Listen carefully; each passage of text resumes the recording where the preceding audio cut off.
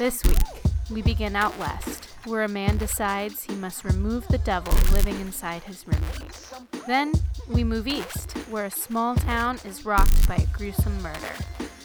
Welcome to episode 53 of Texas 1031.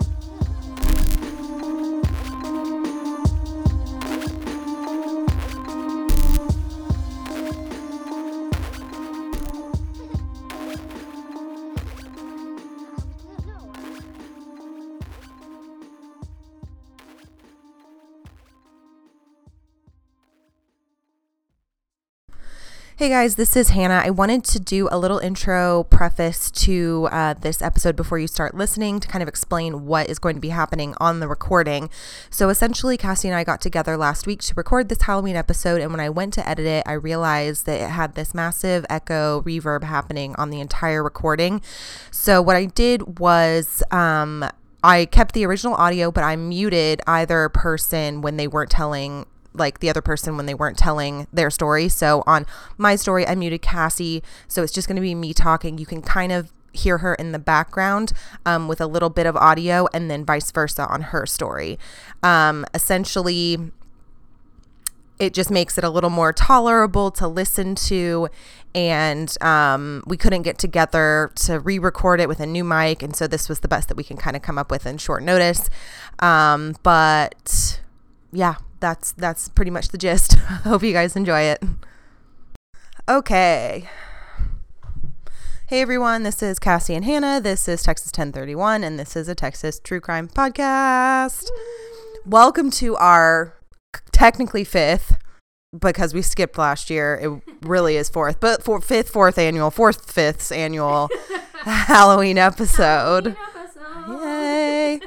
Favorite time of the year. Yes. It's terrible. Oh, hey, and that's the other scoop, is that we are doing out-of-state murders. Oh, that's the whole fucking point. I guess we should tell you all that Yeah. to not confuse you. Yeah. We've only done that like one or two other times before, but we decided this would be fun because I thought that my thing took place in Texas, but the killer is only from Texas, so there's the confusion, so we just went with it. Okay, so picture it, Los Angeles, California in the early 2000s. What a time. The problem with this case, so the reports kind of differ left to right, like recollections, evidence are all twisted around. So I want to just preface that if you go and research this case or listen to another podcast or watch another show about it, it's very inconsistent. So I'm going to try and give you the most consistent facts I could find. Anyway, April 10th, 2002, around 2 p.m, 26-year-old, 6'7", Antron Singleton would be spotted walking the streets of Los Angeles, naked and covered with blood on his face and chest. Police would later note that he was barking like a dog, screaming at the sky, pulling at his hair, mumbling, and chewing on something in his mouth. Antron Singleton wasn't just some crazed homeless man or addict from the streets, but in fact he was a relatively well-known rapper who had recently begun to make a name for himself in the genre of horrorcore, which is like hard to say. Horrorcore. His performance name was Big Lurch, and he had just murdered and cannibalized his roommate, 21-year-old Tanisha Yesias. Big Lurch had grown up in the projects of East Dallas in the 1980s, 1990s. And in a YouTube video interview he recorded from prison, Big Lurch said that he really only had two options growing up the way he did, and those were either to become a gangbanger / dope dealer or make it big and become a rapper. So he would inevitably take part in both of those options, the latter of which landed him in Oakland in the later part of the 90s. He would be one of three members of the hip-hop group Cosmic Slop Shop. Again, hard to say. The group had mild success on the hip-hop and rap charts of the time. But Big Lurch really made a name for himself with his album titled It's All Bad, which... Anyway, originally it was called something else, but his record label changed it because by the time of its release, he was actually already arrested and in jail for his crimes. So his main claim to fame in the rap world were his songs Texas Boy and I Did It To Ya. So I'll play, because I don't really care. I'll play a little clip from I Did It To Ya because that's like the main thing. I just killed this song, fool. If this picks it up, maybe. Nothing but your murder, nigga. Yeah, Jason Voorhees, Michael Myers, Freddy Krueger, Jeffrey Dahmer, Charles Manson, and all of your friends are Prince Lescuga. The murders are how you're using a torture chamber and not a Ruger. So if you wake up in a puddle of blood, nigga, I did it. Jason Voorhees, Feel to it. Yeah. And I don't know, that might have come out really bad. It was Jeffrey Dahmer, so she's just like naming off. Yeah. He talked. That's all he really like in that song, at least. Yeah, he talks about Michael Myers, Jason Voorhees, Charles Manson, whatever, just listing off people. So, like, one of the only. He supposedly had like watched Silence of the Lambs like the night before or the week before he killed this girl, but I don't know. That's a rumor. Yeah. So whatever. That song may have come out like super loud, so I don't even know if I'm gonna keep it in there. But regardless, we just listened to it. So anyway, where was I? Blah blah blah. Okay, yeah. So rapping about serial killers, dismemberment, syringes filled with battery acid, and fictional slasher villains is what he primarily became associated with. The irony of like his actions and his music is part of this case's like lore, if you will. So it just whatever. That's the only reason why it really matters. But Lurch was also associated with drugs, heavy drugs. Initially, Big Lurch smoked joints dipped in formaldehyde. Why would you do that? Also known as smoking wet or water. Very confusing. I've heard of that before. Yeah, my like trying to like decode his wording from this YouTube video is so embarrassing because I'm like, what does this mean? Type in. Yeah. But essentially smoking embalming fluid, aka formaldehyde, produces a very similar high to that of PCP, which Big Lurch would soon become very severely addicted to. In 2000, Lurch would get into a horrible car accident, which resulted in him breaking his neck.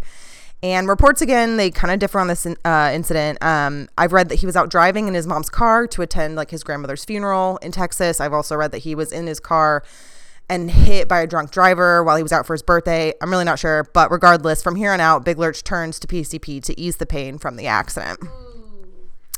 He would do PCP so often and in such great quantities that he would be further hospitalized several times for PCP-induced psychosis. So if you recall, the episode with Crystal Richardson and Cedric Owens kind of makes a little more sense, potentially. Episode 42. I wrote it down. I was like, damn. Big Lurch was still recording music during this time, but according to him, he was also dealing dope and kind of in charge of running this dope house / apartment in LA. So again, according to him, he would let so he was associated with the Bloods, and he would let fellow Bloods stay at this apartment that he supposedly shared with his music industry friend Thomas Moore and Thomas's girlfriend Tanisha Yesias. It was a big party house, a lot of gang activity, drugs, guns, etc. He explained that essentially it was a really rough time for him in California, and he was having to do a lot of stuff differently in terms of gang life there as opposed to Texas. He was dealing with Crips left and right, and essentially running this trap house, for these fellow Blood members was a favor. And unfortunately, this only seemed to fuel his appetite for PCP. And I mean, his access to it was like unlimited. Right. So in order to maintain his lifestyle and cope with the pain of his neck injury, he kept smoking PCP, but as time went on, what began as a pain management thing sort of turned into just like all day, everyday recreational use. He was getting high and staying high for weeks at a time, not eating, just totally out of his mind. So the afternoon, the afternoon of April 10th was a rough one. Big Lurch had been on a serious PCP binge for days and days. He would claim that the drugs were being fed to him as part of this sort of record label image that he was supposed to maintain. And then he also said that it could have been some extra serious batch of PCP that was being given to him by the Crips on purpose to get him fucked up, but who knows? So unless we were truly there, we won't really know what transpired besides the obvious influence of PCP being involved. So fast forward to Big Lurch being found in the streets, naked and incredibly fucked up. He would claim that he, air quotes, wakes up from a 2-week-long PCP-induced coma. He finds out that he's been in LA County Jail and is being charged with murder. The details of what most likely occurred in the apartment came out during his trial. So let's go over that. I know I'm kind of like just skimming over it, but there's not too much on this case. Investigators and forensic and medical experts would provide evidence and testify that Antron Singleton, under the influence of PCP, most likely began to hallucinate and became enraged while in the apartment. There had been a big party the night prior, and Thomas had evidently left the apartment that morning. So Thomas was the guy he shared the apartment with or whatever. So at the time, it was just Big Lurch and Tanisha. It is alleged that Lurch bashed Tanisha in the back of the head with a child's razor scooter to incapacitate her, and then grabbed a kitchen paring knife and began attacking Tanisha. I had a razor scooter and I loved that thing so fucking much. Anyway, not the point. Reports claim that Lurch had broken Tanisha's neck and jaw and fractured one of her eye sockets. I actually found a picture of it. I kind of found it last minute, but it's pretty awful. I don't think I'll post it because I honestly can't determine if it's real or not. It looks like her, but like you just don't see it everywhere like when you look up images, so I just can't. I'm not sure about the credibility, but if it is true, it's awful. Okay. It's awful. Yeah. I do want to see it. More horrendous, however, is that he allegedly cut into her stomach, hacked open her chest, and successfully removed her right lung. When found, her chest was open, exposing her internal organs, and pieces of her right lung appeared to be torn and chewed. A 3-inch blade was found broken off in her shoulder blade. Tooth marks were also found on her face, affirming the assumptions that he not only ate her lung, but her cheek. This act of cannibalism was confirmed through medical testing done on Lurch after being arrested and transported to the hospital. His stomach contents were tested and determined to have human tissue in it that was not his own. In June of 2002, Antron Singleton pled not guilty by reason of insanity. This was immediately thrown out due to California laws refusing to allow the insanity defense when drugs are involved. So according to Big Lurch, his trial was completely mishandled by his lawyer, Milton Grimes. Believable. Yeah, he trusted Grimes because he was signed to his record label, and Lurch alleges that Grimes' strategy was to make him appear as deranged and as possible to ensure a successful not guilty plea on the reason of insanity. So essentially, there was no backup plan for his defense if the insanity plea fell through, and since it did fall through, he was fucked forever. So, according to the Los Angeles Times, the following year of his arrest according to the Los Angeles Times, the following year of his arrest on November 7th, 2003, a jury deliberated for less than an hour and found Antron Singleton guilty of first-degree murder, torture, and aggravated mayhem. He was sentenced to life in prison without the possibility of parole. Now, before we move on to questions and theories, this story has a bit of a twist. What? Yes. So Big Lurch has always maintained his innocence when it comes to the murder of Tanisha Yesias. Even more interesting is that Tanisha's own mother believes that he is innocent as well. This is primarily based on all of the evidence, or rather the lack of evidence, at the house/crime scene. So as we've discussed, Tanisha was attacked with teeth, knives, razor scooter, back of her head, whatever. When tested, the bloody fingerprints found on these weapons were not a match to Big Lurch. And conveniently, they're omitted from everything when it came to the trial. The blade that was snapped off in her shoulder was also never matched to any person in particular. They never found a person who claimed to own it or any physical evidence left on it to match anyone specific besides Tanisha. There was also an issue with the bite marks on Tanisha's body. The testing results showed that they were not a match for Lurch's teeth, but this was allegedly not investigated any further. He said that he had a blue-nosed pit bull living with him at the time at the house, and he thought that it was likely that the bite marks could have been attributed to the dog being left in the apartment with Tanisha as well. Like the dog came and chewed on her or whatever. Additionally, Lurch was depicted as naked and smothered head to toe in blood. Instead, the photos that exist, which I have them, along with testimonies of those who claim to have witnessed him soon enough after he began walking around on the street, saw a blood smear on his chin and slightly on his chest. Like, it wasn't just like, oh, this Carrie, blood bath all over him. Like, would be a thing if you did all of those. Right. Yeah. Woman. Also casually looked over is the fact that by the time police arrived, the apartment, normally known to be this gang-affiliated drug house, was left empty, aside from Tanisha's body.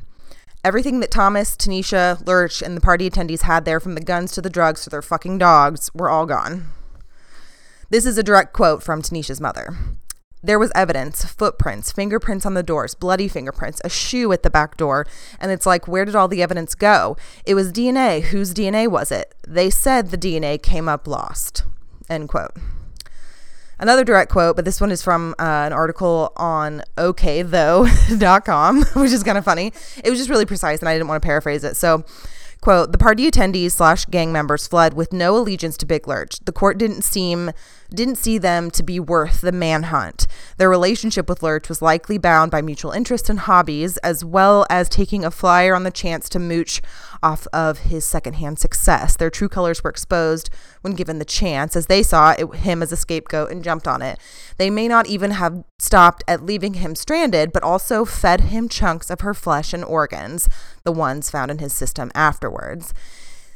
This seems all the more likely when considering that investigators found an unrealistic amount of liquid PCP in Tanisha's system. It was a dosage that a human simply cannot manage, not to mention it was ingested as a liquid, while the drug is designed to be smoked, usually through smoking a cigarette. These are all factors that have convinced Stinson, Tanisha's mother, that Lurch did not murder and eat her daughter, end quote. So the belief is that Tanisha was forced to ingest this liquid PCP. She was then tortured and murdered. Crucially, however, the biggest twist in this case is that the main suspect in her murder is Thomas Moore, her boyfriend.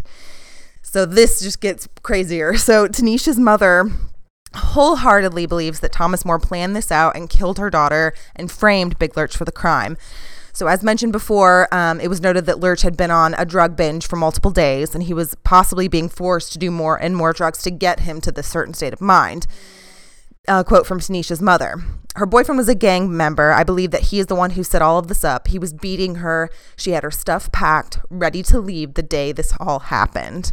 To me, he didn't have a fair trial. There's no way he could have done that work because the way she was so messed up, hatred had to have been there, and Lurch didn't hate her. In an attempt to recall any memories of the party or the moments leading up to the death of Tanisha Yesias, the only thing Lurch remembers is that he claims he had truly believed that the world was ending and he was supposed to find the devil before the end of the world. That's the murder of Tanisha Yesias. Oh my God. Yeah. So questions and theories? Like the whole, she was found by a friend. So the reports differ, blah, blah, blah, I know. But some people say that she had gone to the party the night prior, left, and then came back the next morning. But if she lived there, why would she have left and then come back the next day? Right. That doesn't really make any sense. Yeah. And she already had all of her shit ready to go. So again, why would she come back to check on her boyfriend if she was ready to go? Ready to leave him. I don't know if there was any camera footage or if anyone could corroborate his alibi or like where he was at. Was he at work? Whatever. But I think that it could be likely that they planned all of that, or they, meaning like other gang members, or like Thomas could have been switching sides. I have no fucking idea.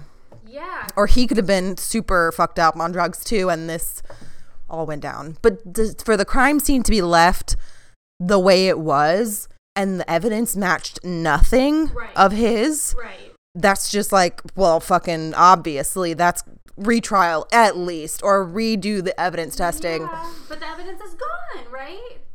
Yeah, I mean, they have like fingerprints and so forth, but the DNA, like the mom said, it's like it was all lost or whatever. Oh my God. Well, because then even the article stated like, you know, the courts aren't going to go track down these other gang members and roommates. Like, it's just easier to be like, well, you were there. You have her lung in your system. You probably did it. Yeah. And that looks true, but it also kind of looks, how did he get everything cleaned out of there? None of the evidence matches him.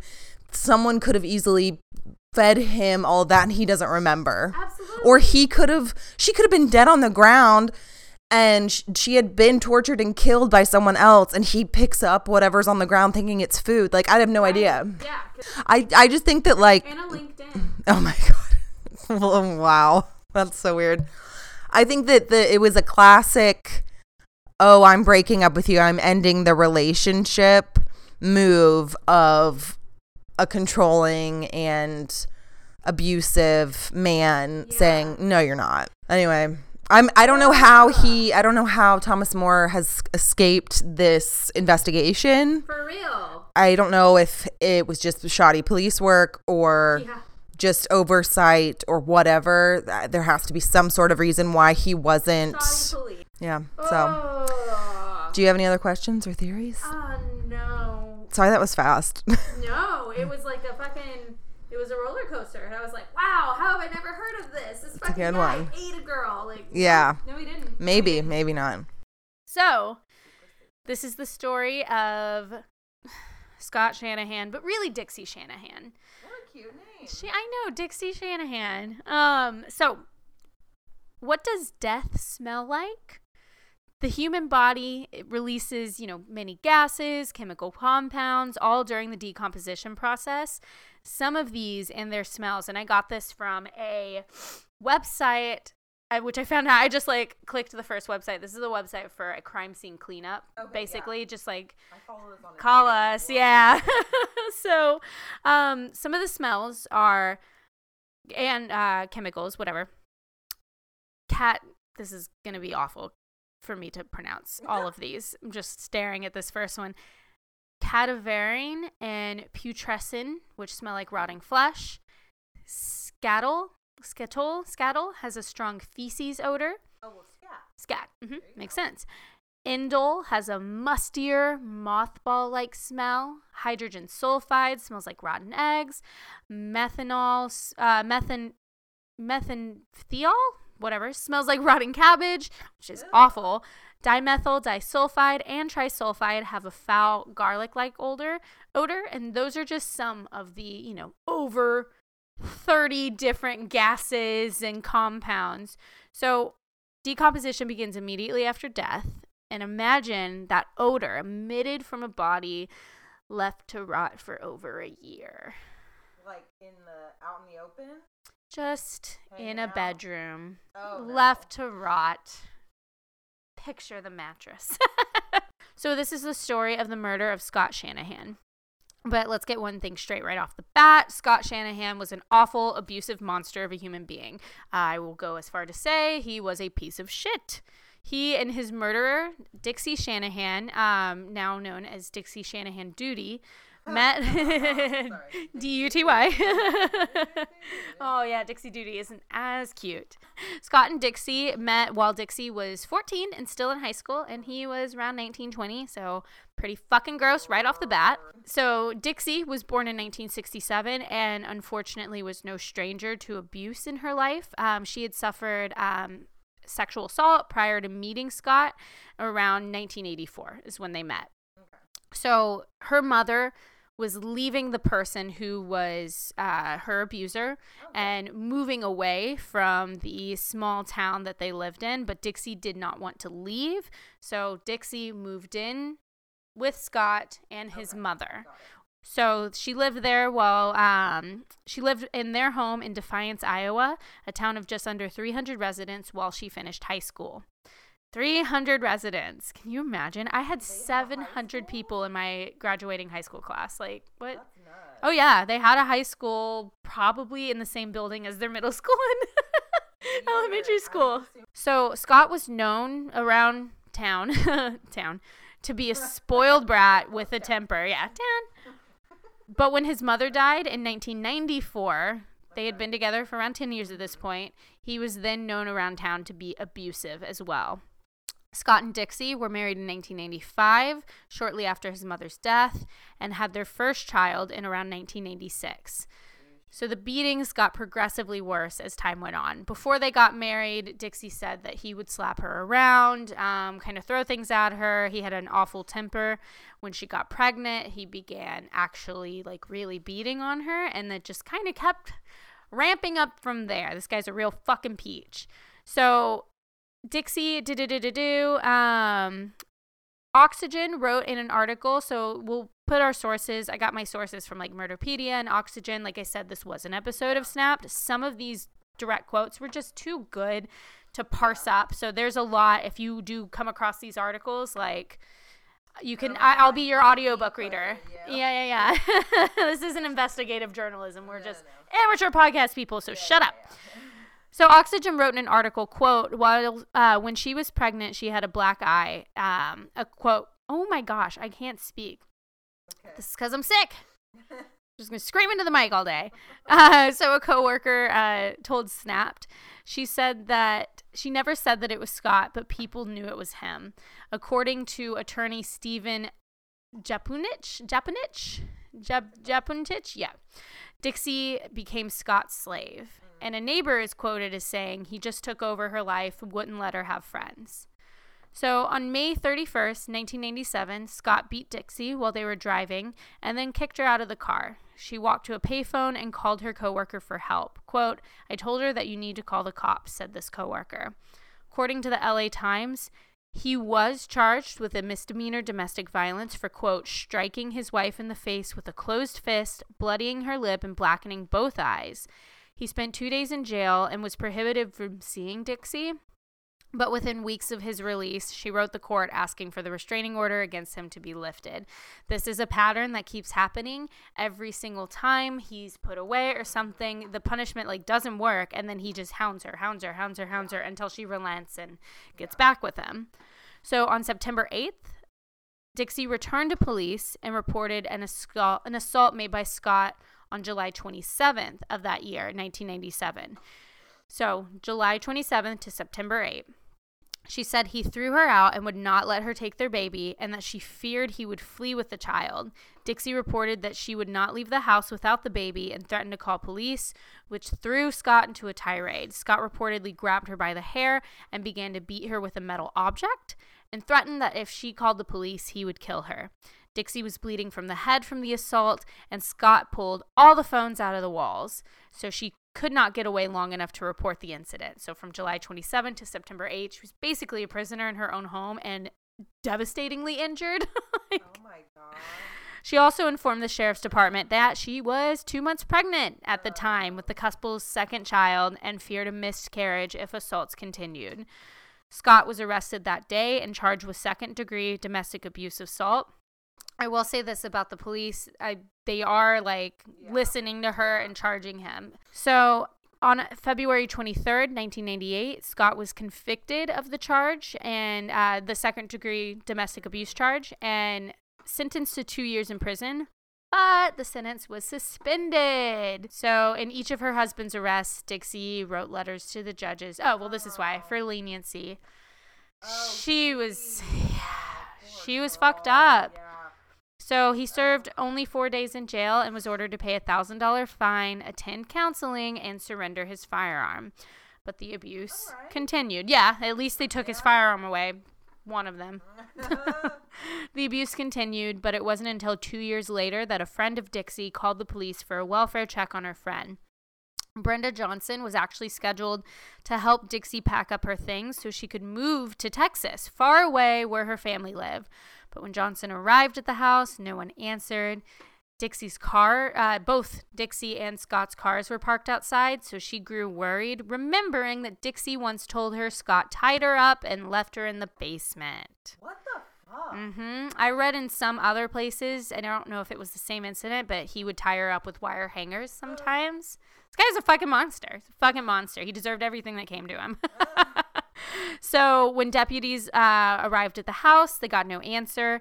They retained a key and entered to find the whole family present, including Dixie, who had 2 black eyes. Scott was charged with third-degree domestic assault, but Dixie refused to cooperate, and the charges were dismissed. She did move to Texas, but Scott would call her every fucking day, pester her, and she later returned to Iowa, reunited with her husband. On August 30th, 2002, Dixie Shanahan had enough. She shot Scott Shanahan in the back of the head in the couple's bedroom. She then boarded up the bedroom, blocked the door with towels and chairs and boxes and things, and moved along. Nobody in their small town seemed to care that Scott had disappeared. In the following months, Dixie had a charade to keep up and an odor to keep hidden, as we learned up top. 30-ish odors. Oh, yeah.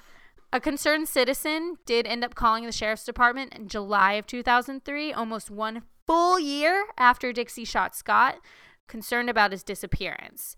Dixie's story was as follows. She said her husband left her in August 2002, moved away to Atlantic, which is about 45 minutes away, and she had not seen him, but she'd heard from him in February 2003 when he called to see if he could be present in the delivery room for the birth of their daughter, Brittany, their third child, who was born on March 1st, 2003. Dixie said she denied access. Scott became angry, threatened to hire an attorney. But then that's it. That was the last she'd heard from him. But we'll back up a bit. Especially from a guy, like a whole fucking year had gone by. She's like, everyone hated him. Everyone knew he was a bad guy. No one cares. So we will back up a little bit because Dixie had began running out of money, obviously, in the months after Scott's murder. They had inherited and were living off of $150,000 that Scott's mother left them when she passed away in 94, I believe. Yeah. But Dixie began bouncing checks signed with Scott's name and selling his belongings and property. She started a new relationship as well. 9 months after shooting Scott, Dixie met Jeff Duty at a picnic. He did visit her home often, but when he asked about the room Scott's body was decaying in, Dixie said she just had some bad memories and didn't use that room. Dixie said there was never a smell. It was just a mystery room that no one ever went in. So back up to 2003, July 22nd. This is when that concerned citizen we talked about called the police, who then sent Deputy John Kelly to the house to interview Dixie.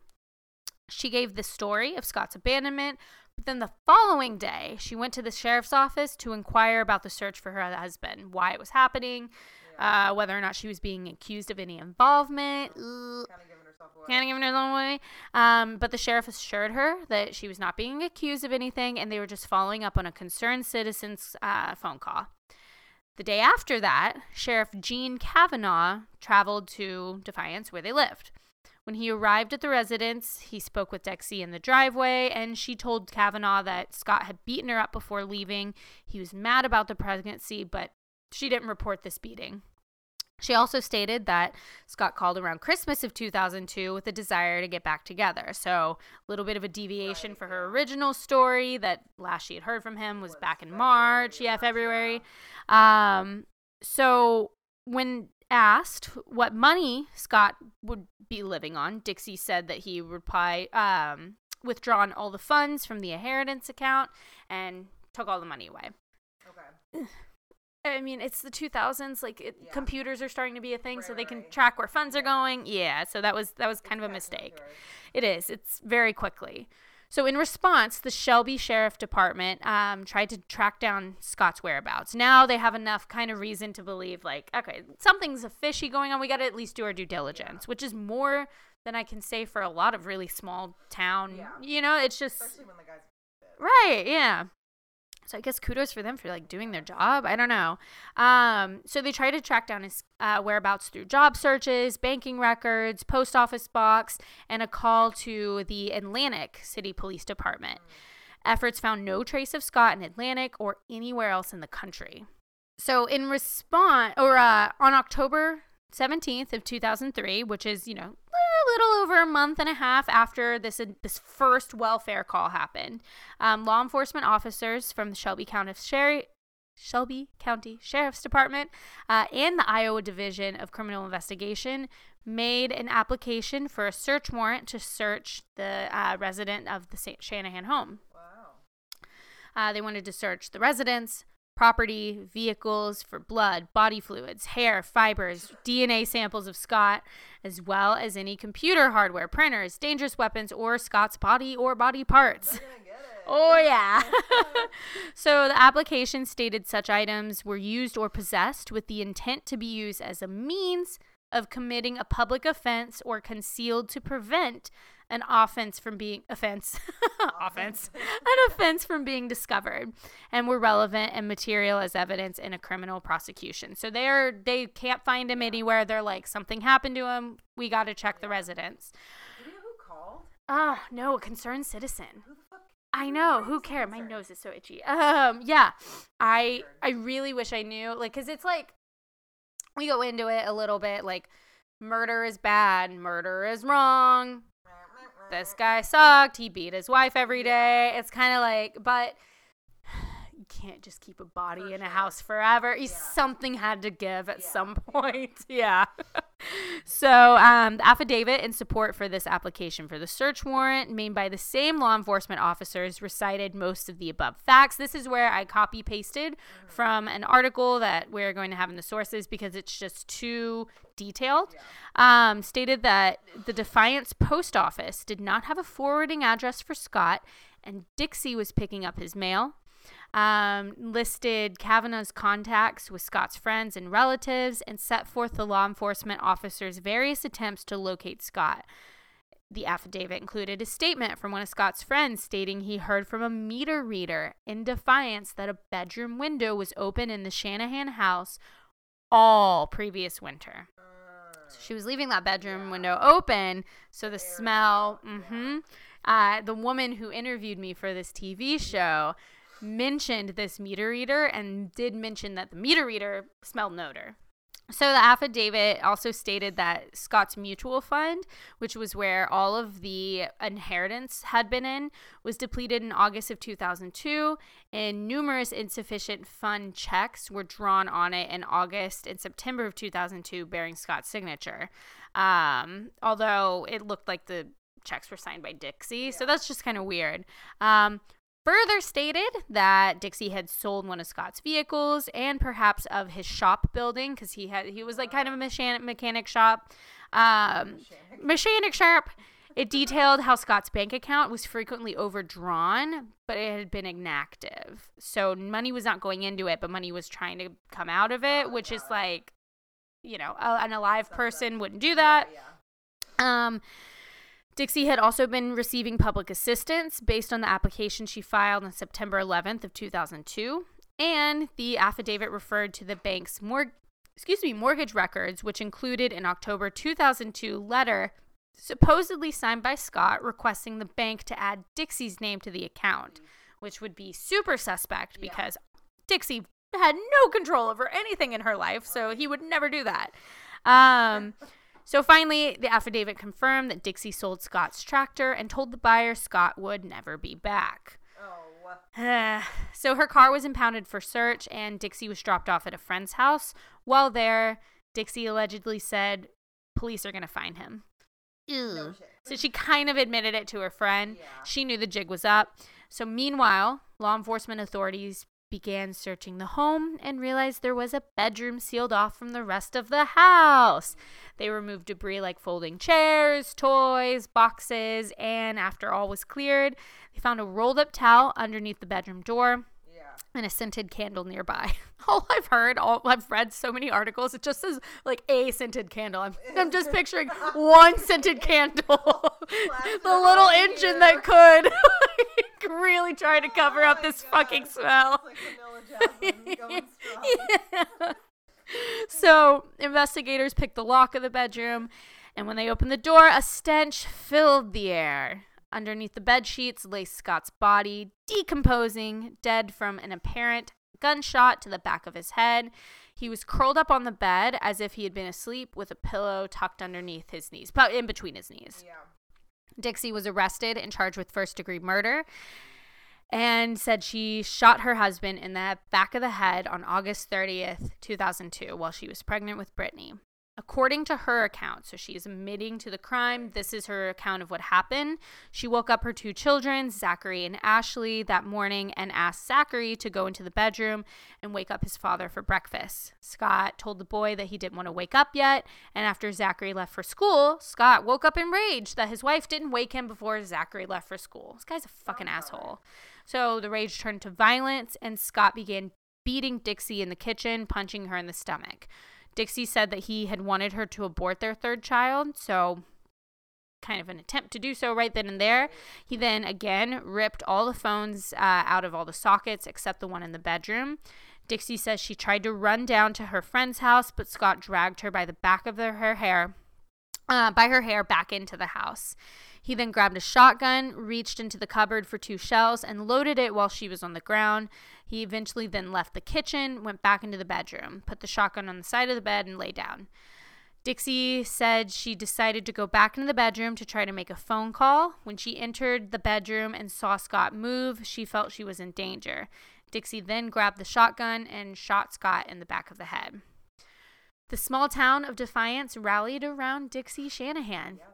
Although she admitted to shooting her husband, many of her neighbors were well aware of the awful abuse she endured, and they felt the murder was justified. They held fundraisers and helped post her $15,000 bail. Holy crap. Yeah. Good for it's like good for those town people for doing that. And I don't know what you would expect bystanders to do, especially when she goes to the police, he gets arrested, and then she asks for him to be. I don't think it's like I'm mad at the community for just like, there goes Dixie, black eyes again, you know, but also what can they do? Yeah, it's a tough situation. So her trial began on April 20th, 2004. Prosecutor, Charles Tommen believed Dixie grew resentful towards her husband, not because of the frequent beatings, but because her mother-in-law didn't include her in the inheritance. Tommen believes Dixie acted in a malicious fashion and that the shooting was premeditated. Rather than leave the house and remove herself from danger, Dixie went back into the bedroom and, quote, entered the lion's den, he argued. So this guy totally understands battered wife syndrome. Totally understands a victim. Just why can't you just get out? Yeah. Asshole. Yeah. Sorry, Charles, you're an asshole. For this case, you're an asshole. Prosecution also contended that the murder weapon was improperly loaded with one bullet that was the wrong size, causing the gun to jam after the first shot. He argued that Dixie lied about her husband, a gun enthusiast, loading the weapon since he wouldn't have made a mistake. Fair. That's fair. That's a great point. Yeah. I can see in the heat of the moment, and she's not a gun enthusiast. She's like, oh, fuck, just put one of these in here. Whatever, like, get it done. Yeah. I can see that. I can totally see that. I can see that half of her story is true. So I think a good chunk of that happened. She probably did suffer a beating. Yeah. And then, like the aptly named show, she snapped. Yeah. She was like, I'm not going to do this anymore. I'm not going to. Maybe he took out the gun to threaten her but didn't load it. And so she's like, there's the gun. Let's do it. Yeah. Ugh. So Dixie was represented by lawyer Greg Steensland, and he claimed that she fired the fatal shot out of self-defense. After years of abuse, threats of death, being tied up, trapped in the house, defense contended that she had no alternative if she wanted to protect herself and her unborn child. As for leaving the body in the bedroom for more than a year, Steensland argued that Scott still had control over Dixie even after his death, which is similar to the Susan Wright thing. Super similar. Steensland called almost 30 witnesses from their town, Dixie's co-workers, neighbors, townsfolk. They all testified about witnessing Scott's rage and Dixie's injuries and bruises. Right. All of them testified. I'm glad they did. I am too. Like, no one obviously likes it. Yeah. So jury kind of had to choose whether, they were going to convict Dixie of first-degree murder, but they were also given the option of convicting her of lesser charges like second-degree murder, voluntary manslaughter, involuntary manslaughter, or even willful injury. So they kind of had a full, fucking whatever you want, pick. Take your pick. Wow. So this jury, 7 men, 5 women, deliberated for 8 hours before finding Dixie Shanahan guilty of second-degree murder. Okay. Sparing her from first, which is, good. I don't think she should have really gotten that, but whatever. She must, according to Iowa law, serve at least 35 years of that sentence before she's eligible for parole. She turned down a plea bargain that would have set her free within a decade. Why is that? I don't know. Couldn't find anything more about that. I read the I could probably find it more if there's been motions for appeal, things like that. Okay, so this says that she filed a motion for a new trial. Court overruled the motion on the same day. Court sentenced her. Yeah, I don't know. The trial was pretty cut and dried. Yeah, Dixie appealed. So Dixie raised numerous issues on appeal. They include whether the district court erred in overruling Dixie's motion to suppress, whether the DC erred in overruling Dixie's motion for judgment of acquittal and for a new trial, and whether Dixie's trial counsel provided her with ineffective assistance of counsel.